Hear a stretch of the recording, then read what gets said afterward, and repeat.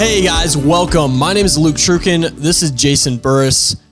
Welcome to the first episode of the Burris Law Life and Friends podcast. We wanted to hit this thing off. Well, first of all, Jason, how are you doing today? I'm doing great. It's Friday afternoon. Come on. Yeah, it's a beautiful day for what it is. It's like 85 degrees today, and it was 100 or something felt like 100 last week. It's crazy. It was nice. How are you, Luke? I'm good. Can't complain. No one would listen if I did. Hey, so wanted to jump right into what's the purpose of the podcast? Good question. I wanted to do it for me. Okay. You know, there's a small part of it that I think is going to be law, where we'll talk about things that are going on. We'll talk about, we'll give advice for our personal injury clients. But I think I've lived a lot. There's some people that trust me and ask for advice on things. And so, and maybe I can't give the best advice. Maybe sometimes I can give decent advice, but I got good buddies. Yeah, there you go. So I think, we want to do it, and we want to talk about life, and, just got some great friends and really some subject matter experts, whether that's in law, whether it's in medicine, or really whether it's in business or life. And so the opportunity, and everybody seems excited about it. And so it's something I've wanted to do for a while, and you were the guy. Yeah, well, I appreciate that. I mean, I have to say you are a natural on camera, and you've got a great voice for it. So this is going to be really cool. It's going to be a lot of fun to be a part of. Let's just go right back to the beginning, because I kind of want to interview you a little bit on this, and just for the first podcast here, let's just make it all about you. Okay. And so let's go back to the beginning. Where are you from? So I'm from a little town in Northeast Texas called Paris. Okay. Oh, I know where Paris is. Yeah. Yeah, it's awesome. It's hour and 20 minutes from here. Is that where you were? So you were born and raised there? Born and raised. Yeah. Okay. Born and raised. Love the town. It's actually received some criticism for current events, but my experience there was just tremendous. That's I love awesome. Paris. Yeah. I have 2 homes in Paris currently. Oh, that's awesome. And 2 ranches In Paris too? in Paris. Yeah. So 4 places total? 2 places, but Both ranches. Yeah. Well, 3 places, 2 ranches, 1 home is wow. on a ranch. So yeah, we're in Paris a lot. Wow, that's awesome. I love Paris. That's awesome. What happened after Paris? So graduate from high school. Where'd you go to school? Went to, at the time, it was Southwest Texas State University. Okay. Now it is Texas State. Okay. Yep. Earned a business degree. And before I could get into the job market, I was super, super, super close to my grandparents. My grandfather was in bad health. He had a heart attack. And so I spent about 4 weeks at the hospital, and then after that at his home. So I missed the whole job market interview process. I missed all that. And a buddy called me, and I was hanging out at home. I was trying to figure out what I was going to do. And a buddy called me from high school. He was living in Mount Vernon, and he said, "Hey, we need somebody." It was home health, it was nursing homes, and we need somebody to start the human resources function. I had a business degree. That was actually my specialty in college, and I went to Mount Vernon. Wow, that's awesome. It sounds like you guys you were really close then with your grandparents. Oh man, I mean my grandfather passed away a few months before I started law school. My grandmother lived for almost 20 more years, and we lost her 2 years ago. Oh, wow. And so, I mean, clearly those are the 2 most, no disrespect to my mom. I love my mom, but those are the 2 most important influences in my life, bar none. Wow, that's awesome. What do you think the biggest impact they've had in your life would be? Or 2 questions, maybe that, and then what's the biggest life lesson you've learned from being around them, or something that they taught you, or something like that? 2 entirely different things. My grandmother was a woman of organization. She was probably one of the very first management level employees in the city of Paris. She worked for a department store named Belk. Oh, yeah. She was a manager. She was a buyer for Belk. So she would go to North Carolina. She would buy all of their clothes from multiple stores, and she conducted business. Yeah. My grandfather was the one who was, he was in World War II. He was a Hall of Famer at Paris Junior College, played football, rode his Harley through the hallways at Paris Junior College. Yeah, just some incredibly wild stories. That's insane. And my grandfather was never about money, never about business. So my grandmother wanted me to succeed. She wanted me to be organized. She wanted me to be professional. My grandfather taught me, don't take life too seriously and have fun. Wow, that's the best of both worlds. Oh man, that's a good life views right there. Yeah. So we're gonna get into this here in a minute, but I know how important processes are to you, and I've seen those personally just in the time that we've worked together and stuff. And organization is so important to you. I just see that from the outside. Do you think that's where you get a lot of that from? Is from your grandma?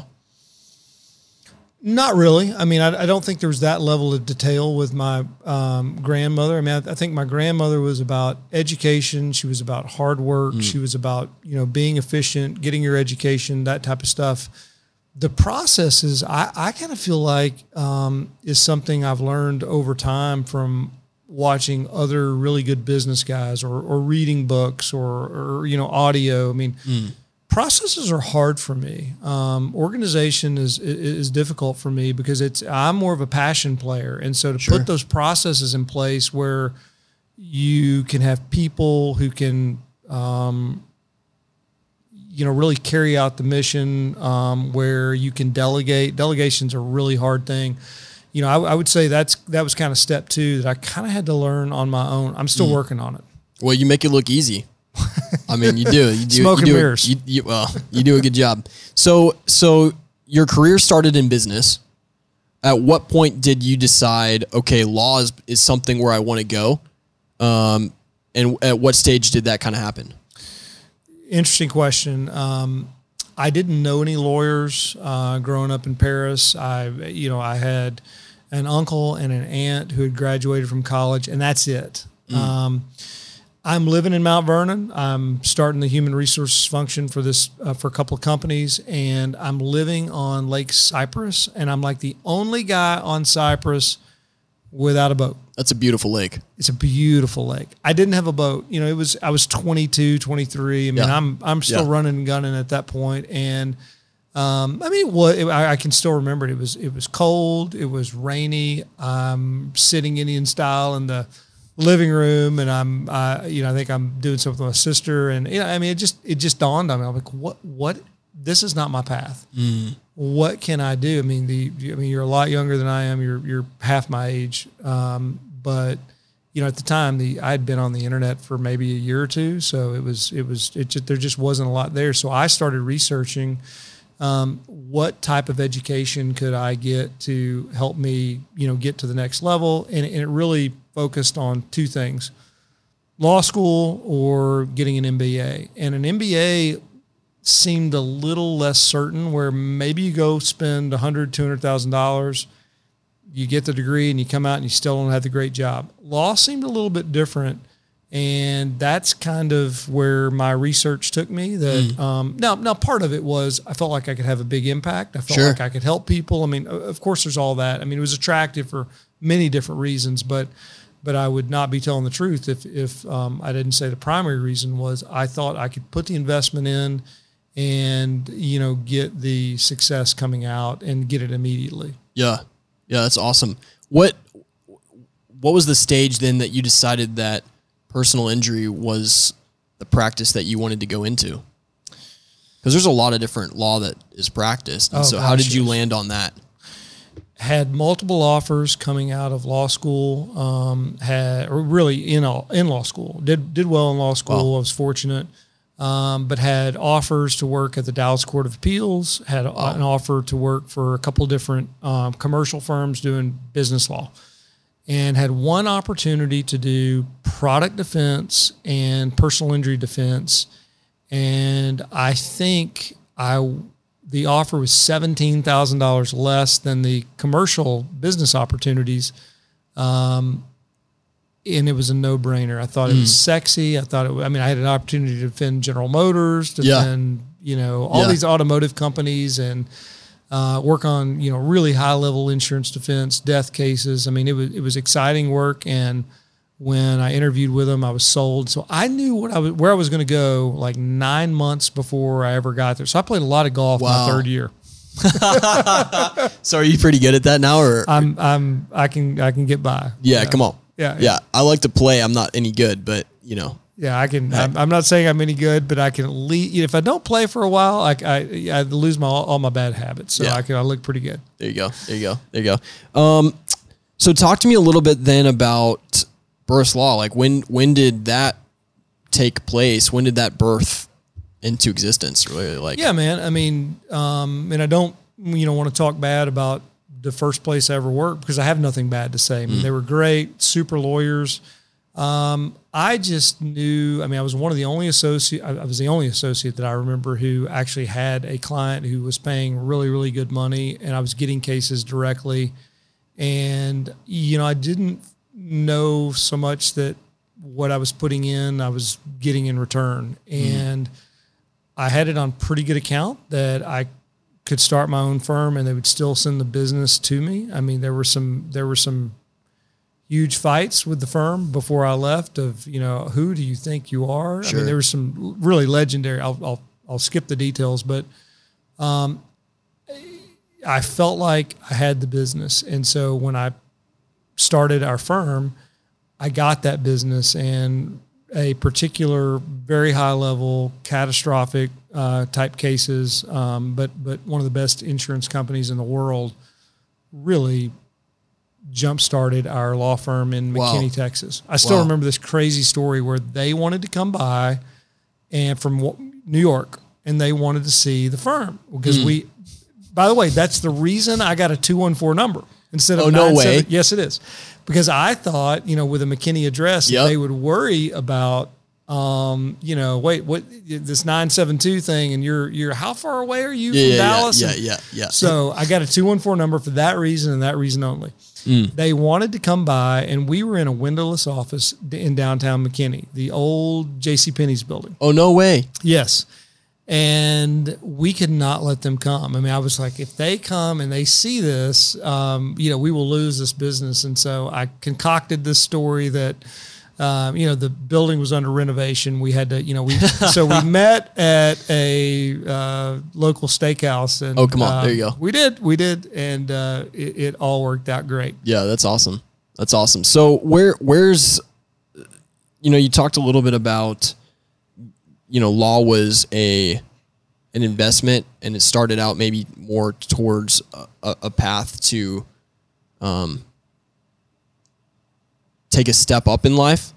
But what is it now? Because you are very, very passionate, and anybody that has a conversation with you can tell you are so passionate about what you do.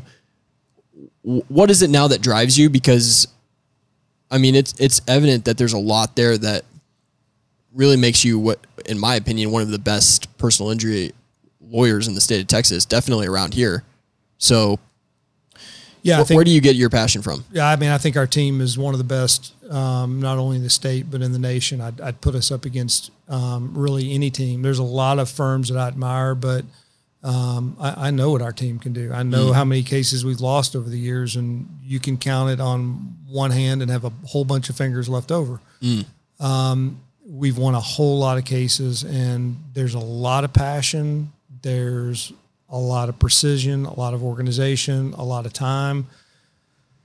I don't know why, but I've always been just excited about the smaller and mid-level cases as I am the bigger cases. And I still look at us as a community law firm. Though we have cases all over the country, we've got cases all over the state, we still have a pretty good mix of cases in Collin County.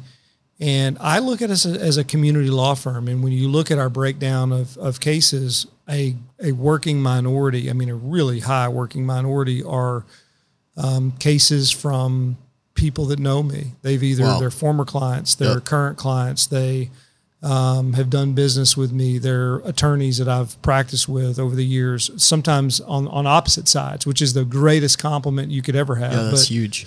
I think, and I don't know if I'm answering your question perfectly, but I think that, it's the passion, it's the commitment to winning, and it's the commitment to caring that has made just such a huge difference. And man, I still love taking the field.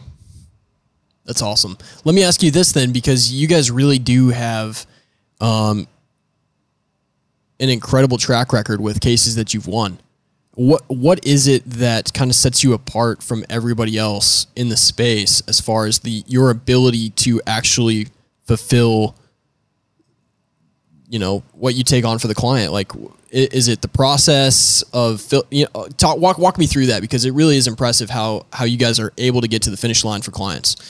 Well, and I would first want to state there's a lot of good firms out there. There's a lot of good lawyers out there. There's a lot of good personal injury lawyers, products lawyers that I have a ton of respect for. But as far as us, I think that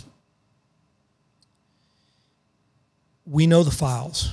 And when we take the field, we know the cases better than our opponents. And I don't know if you've ever seen our logo, but it's actually a rook on a it's awesome piece. And really what that stands for is strategy. And strategy is, there's not a word in our law firm that's used more than strategy. And where the other firms don't have, opposing firms don't have as much time because they've got all this volume, we purposely put a bigger team on the field to handle the cases. If you really looked at it, I think most firm managers would go, man, you guys are a little top heavy. You got too many attorneys, you got too many staff members, but that's by design. I wanted to always have a team that is not overwhelmed with work. Because I think too much work makes any of us look average, including me. So that's kind of been the secret. And, we just had a ton of success as a result of it. It's awesome. It's awesome. Well, last thing I'm gonna ask on this topic is, what are you most excited about for the future of Burris Law? Man, there's a couple things I would love to reveal right now. So ask that question later. Man, I would say in 2 months we'll have this conversation again, and you're going to see something that you can't even imagine. We're going to make an announcement that will blow everybody's mind, and it will confirm that we are the firm in Collin County for the future. Collin County is one of the biggest counties in the whole state, and we will make an announcement that will be huge, I promise. There you go. All right, so to be continued, I guess. To be continued. Yeah. All right, well, let's go personal here. Talk to me about your family. I know you've got some kids. You're married. Talk to me about them. Like, what's your wife's name? What are your kids' names? Ages? Yeah, man. So I was late to the table to get married. A lot of people don't know it, but I was, I was a bachelor, and then actually had a fiance for several years, and it didn't work out, and I happened to meet my soulmate, and Christina. She's incredible in every way. I knew from the minute that I met her, that there's just something truly special there. It took about 3 dates, and after that third date, I thought, I'm going to marry this girl. And I don't know that she thought the same at that point, but we started dating, in the aughts, and we got married in 2010, and I was older at that point. I was, mid 30s, and so we started having kids, and we've got Luke, who's 8. Okay. My only boy, just the sweetest boy in the world. Oh yeah. Has to with a name like that. I just love that boy to death. Morgan just turned 6. She's my first daughter. And then I think our last child, Emerson Ridge, and she just turned 2. So I've got 8, 6, and 2. Awesome. I would have many, many more kids even at my age.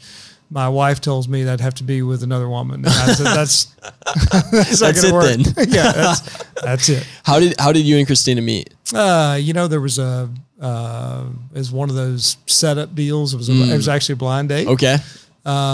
It's a funny story. First of all, I was way late. I was leaving my old firm in Dallas. I was in the middle of traffic. I'd picked a restaurant for us to meet at.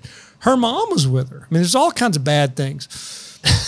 I'm way late, and I get a call. I'm on the way, and she's like, "Hey, I'm here, and I'm standing in the middle of a parking lot." And I'm like, "What do you mean?" She goes, "The restaurant you suggested is not here." And I'm like, "Kidding?" She's like, "Nope." So we work it all out, and it was just raised. The restaurant was knocked down, and so we P.F. Chang's was the first. Oh no way! That's awesome. Yeah, that was the first date. And, of course, we had no reservation. Yep. We get there, and we have like a 30-minute wait. And so this is such a great story.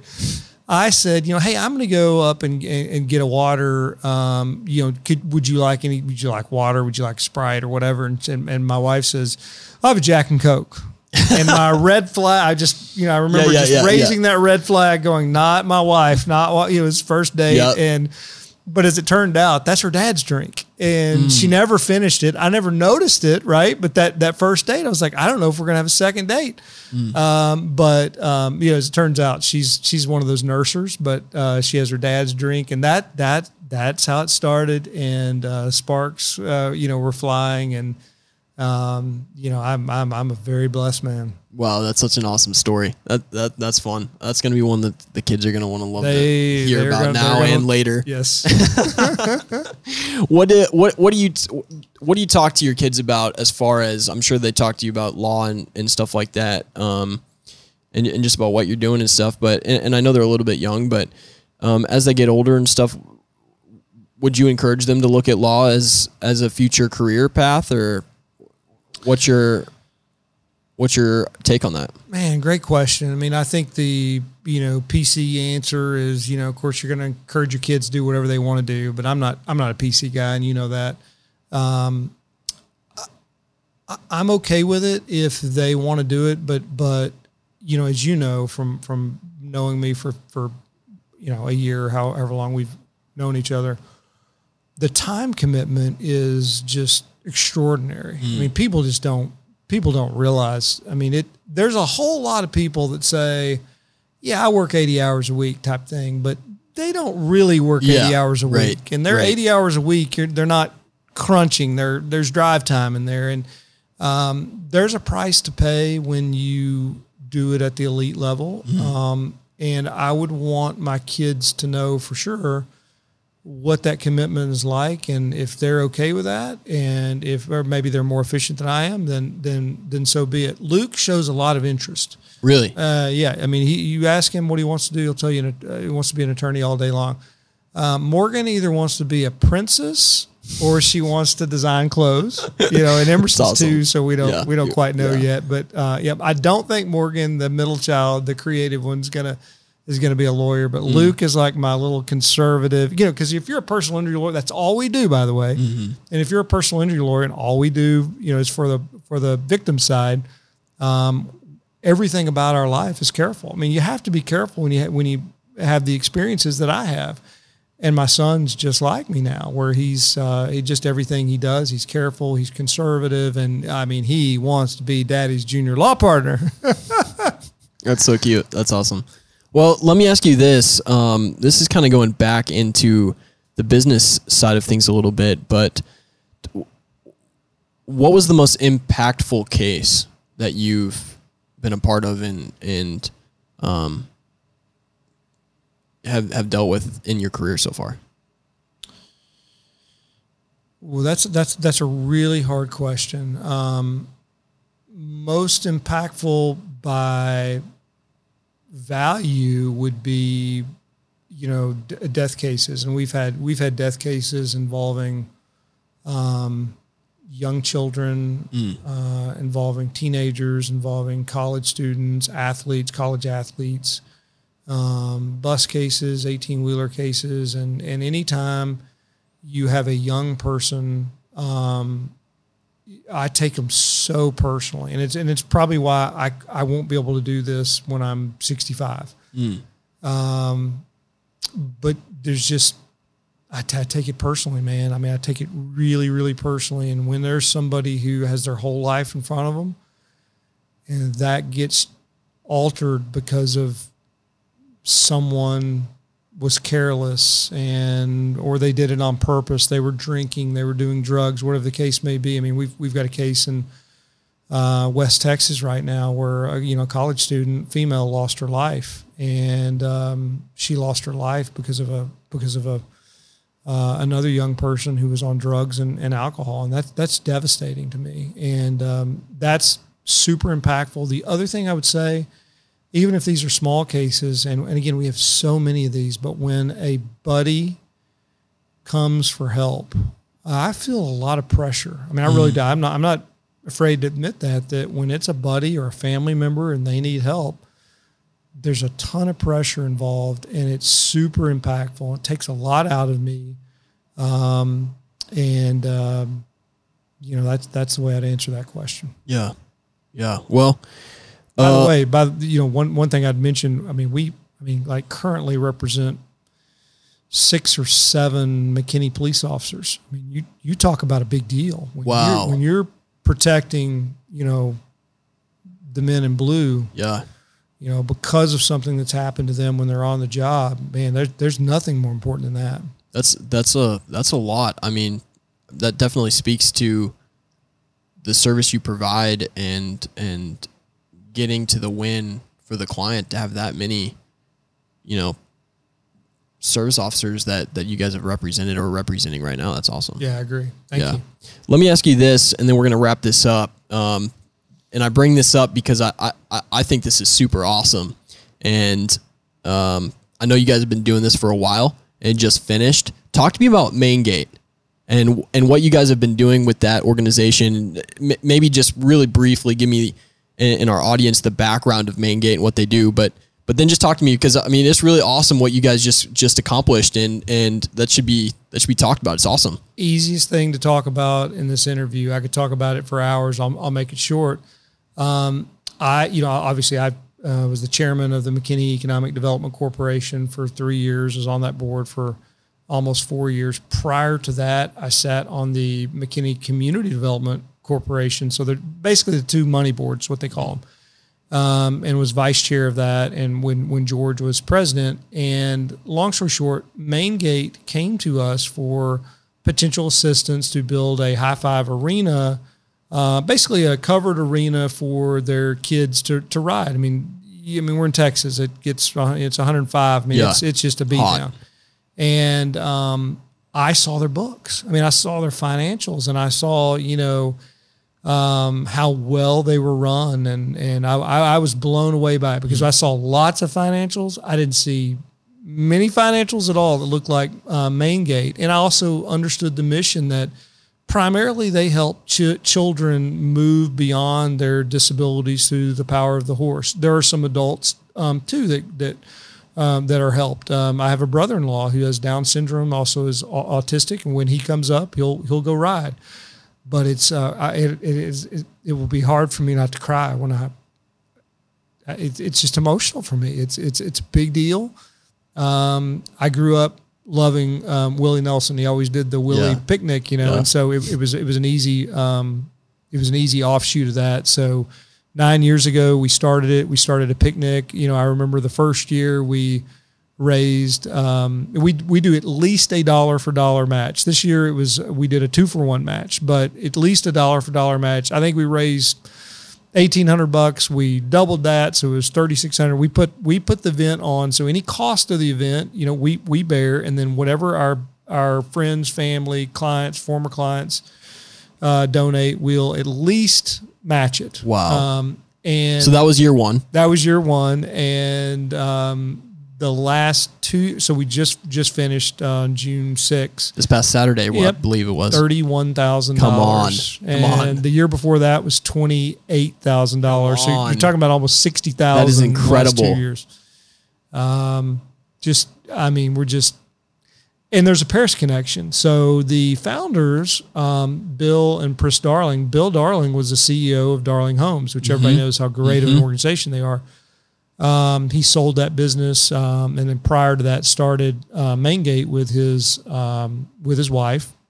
And she is from Paris. His wife, Pris, is from Paris. So there's that connection too. But really, it's the way they conduct business. It's who they're helping. And so I think we're the only corporation that does this. But essentially, they have a day every year, and they shut it down, or at least shut a portion of it down. And we come and we do burgers. We do lots of musical artists. We do bounce houses and petting zoos, and Kid Fish comes, and it's a ton of fun. I mean, we're already planning for our 10th anniversary, which is going to just blow it out. But that's what's up there. Wow, that's awesome. You don't really hear a lot of people that actually, they talk about, people talk all the time about being a part of the community and whatever, but you don't really get to see a lot of examples of the impact. And this is, Maingate is a phenomenal organization, and that's quite incredible. It's really strange. And if you go, I encourage anybody to go to their annual gala, but it was hard for me to understand. Now, wait a minute. How does the power of the horse, or the gait of the horse, how does that help kids move past their disabilities? Go watch the videos. Go watch the parents. Go watch the parents talk about their kids who've never walked before, who then start riding the horses and end up walking or end up talking for the first time. I don't understand all the science behind it. I don't know that science understands it, but it is phenomenally powerful. It is just, the horse is our national treasure as far as I'm concerned in the United States of America, and anything we can do to support Maingate, we will always do. It's so phenomenal.